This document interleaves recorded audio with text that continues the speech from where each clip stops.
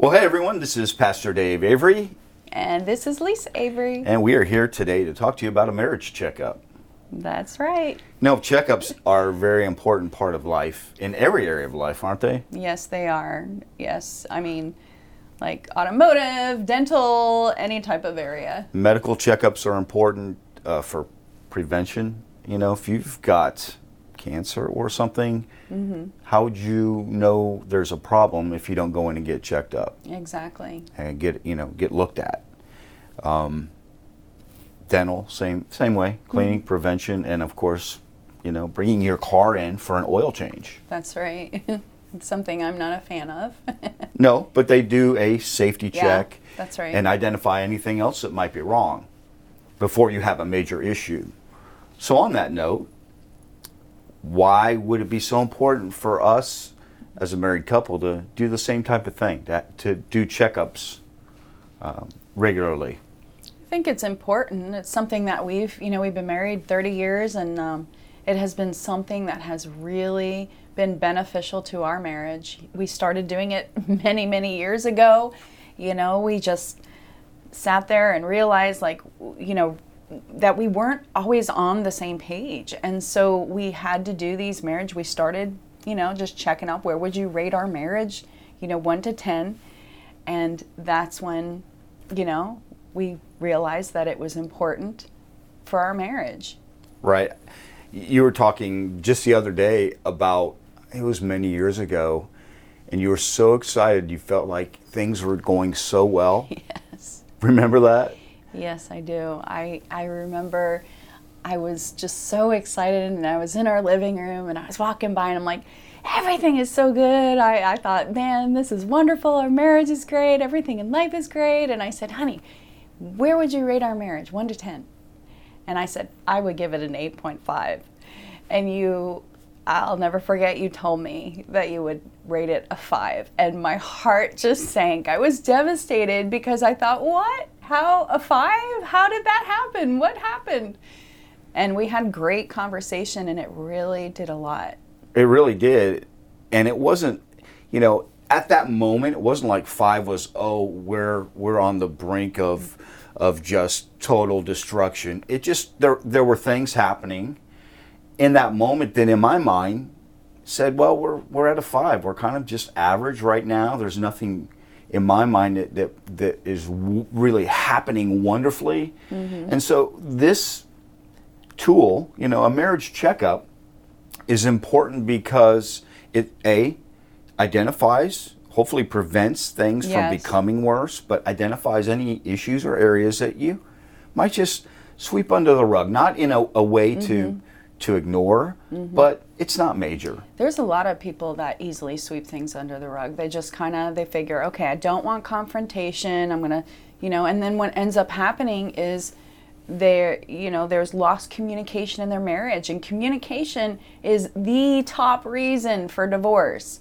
Right. All of the areas that are issues, finances, sex, children, anything, family issues, all those things are wrapped around the baseline of how is your communication. If you're not communicating about those things, they become issues. And so what a marriage checkup does is it starts communication. Identifies anything that maybe isn't a major problem, but you don't want it to become a problem. Exactly. It's so easy to just continue on with your life. People are busy. They're working. They're going to church. Some of them are working 2, 3 jobs even, going to school, whatever it is. People are very busy with their children, so they don't a lot of times stop to say, okay, how are we? How are we doing? You take your marriage for granted. It becomes routine. Exactly. So there are tools online. You can purchase tools to take a marriage checkup that goes up dives a lot deeper into things. But we like just a simple, rate your marriage. If it's free, it's for me. Right. And rate your marriage. And what that looks like simply, it could be take a napkin, and I take a napkin, and we go, okay, go. From 1 to 10, rate our marriage right now. Now, we encourage couples, obviously, to have regular date nights.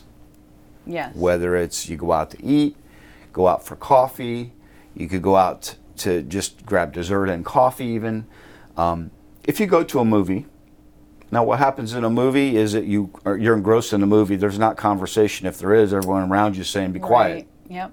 So that's not really an opportunity to perform, a marriage checkup.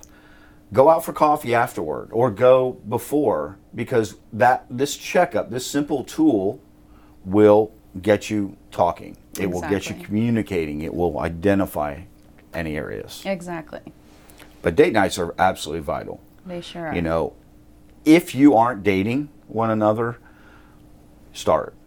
And there's so many free things you can do. I know a lot of times that when it comes to finances, that can be an issue, especially if you have a lot of children. But there are things that you can do. You can simply go to the beach and go for a walk, or you can go to the park and have a little picnic. So there's different things you could do that are free that will allow you that time together to do your marriage checkup. Absolutely. So in this checkup, we want to encourage you to, communicate about why you rated your marriage what you rated, even if you're both at 8.5. Well, let's talk about the things that in your mind make it 8.5. So communication should be, a part of this checkup, regardless of if you're on the same page at that moment or you're on completely opposite ends of the spectrum. You still want to talk about it. And so I thought, let's talk about a few keys to great communication, because it is such an issue in marriage that just rating your marriage on a napkin or verbally, there has to be communication that comes from that. So what better book to go to than Proverbs? I mean, Solomon has so much wisdom. There's wisdom for life. There's wisdom if you're single, as an individual, in your marriage. I mean, there is so much wisdom in Proverbs. And so the first thing I would say is that you need to listen to what's being said.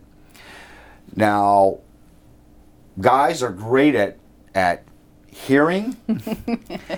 We hear our wives talk, but doesn't necessarily mean that we're listening, does it? And it's vice versa, because sometimes women love to talk and we can talk over our spouses Sure. and not fully listen to what they're telling us either. Sure. So sometimes you actually have an answer before your spouse is finished completing their statement or their question. And so in the process of this marriage checkup, listen to what they're saying. And along those lines, Proverbs 18:13 says, if one gives an answer before he hears, it's to his folly and his shame. Like, I need to shut up and listen to what you're actually saying. If I'm formulating a response already, I'm not really listening. Right. And if I'm just hearing, then I'm truly not listening. I know you're talking, but I'm not tuning into what you're actually saying. And a lot of times, too, if we're formulating a response, it's because we can be on the defensive.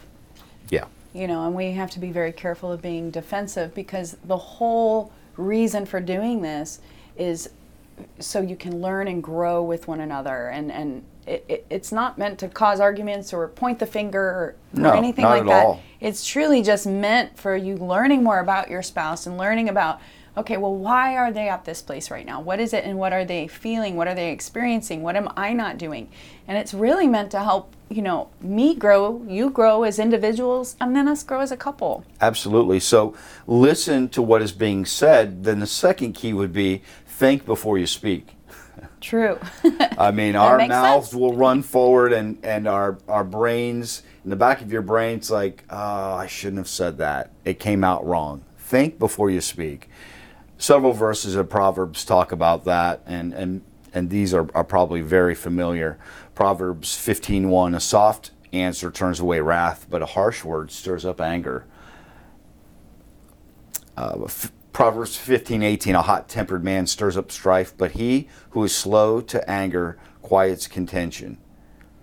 And then even, I love Proverbs 12:18. There's one whose rash words are like sword thrusts, but the tongue of the wise brings healing. You can actually damage and cut with your words. Yes. And so think about what you're going to say before you say it. Formulate in your mind a response, because if you just blurt out the first thing that comes to mind, it might come across as contentious, as argumentative. And that defeats the whole purpose of what we're trying to accomplish. Exactly. And and even when we can be joking around sometimes and say something thinking we're joking around with the other person, we have to be so careful, because you can say something, but a lot of times that'll really show what's really in your heart. Right. Yeah, sarcasm is something that should be eliminated in a marriage relationship. The third key that I would suggest would to be open and honest. Now, this doesn't mean, well, I'm being open, I'm being honest. No, Yeah. Use wisdom in what you're saying. You can be truthful, but you can be truthful with love. Be loving in what you're saying. Proverbs 12:22. Lying lips are an abomination to the Lord, but those who act faithfully are his delight.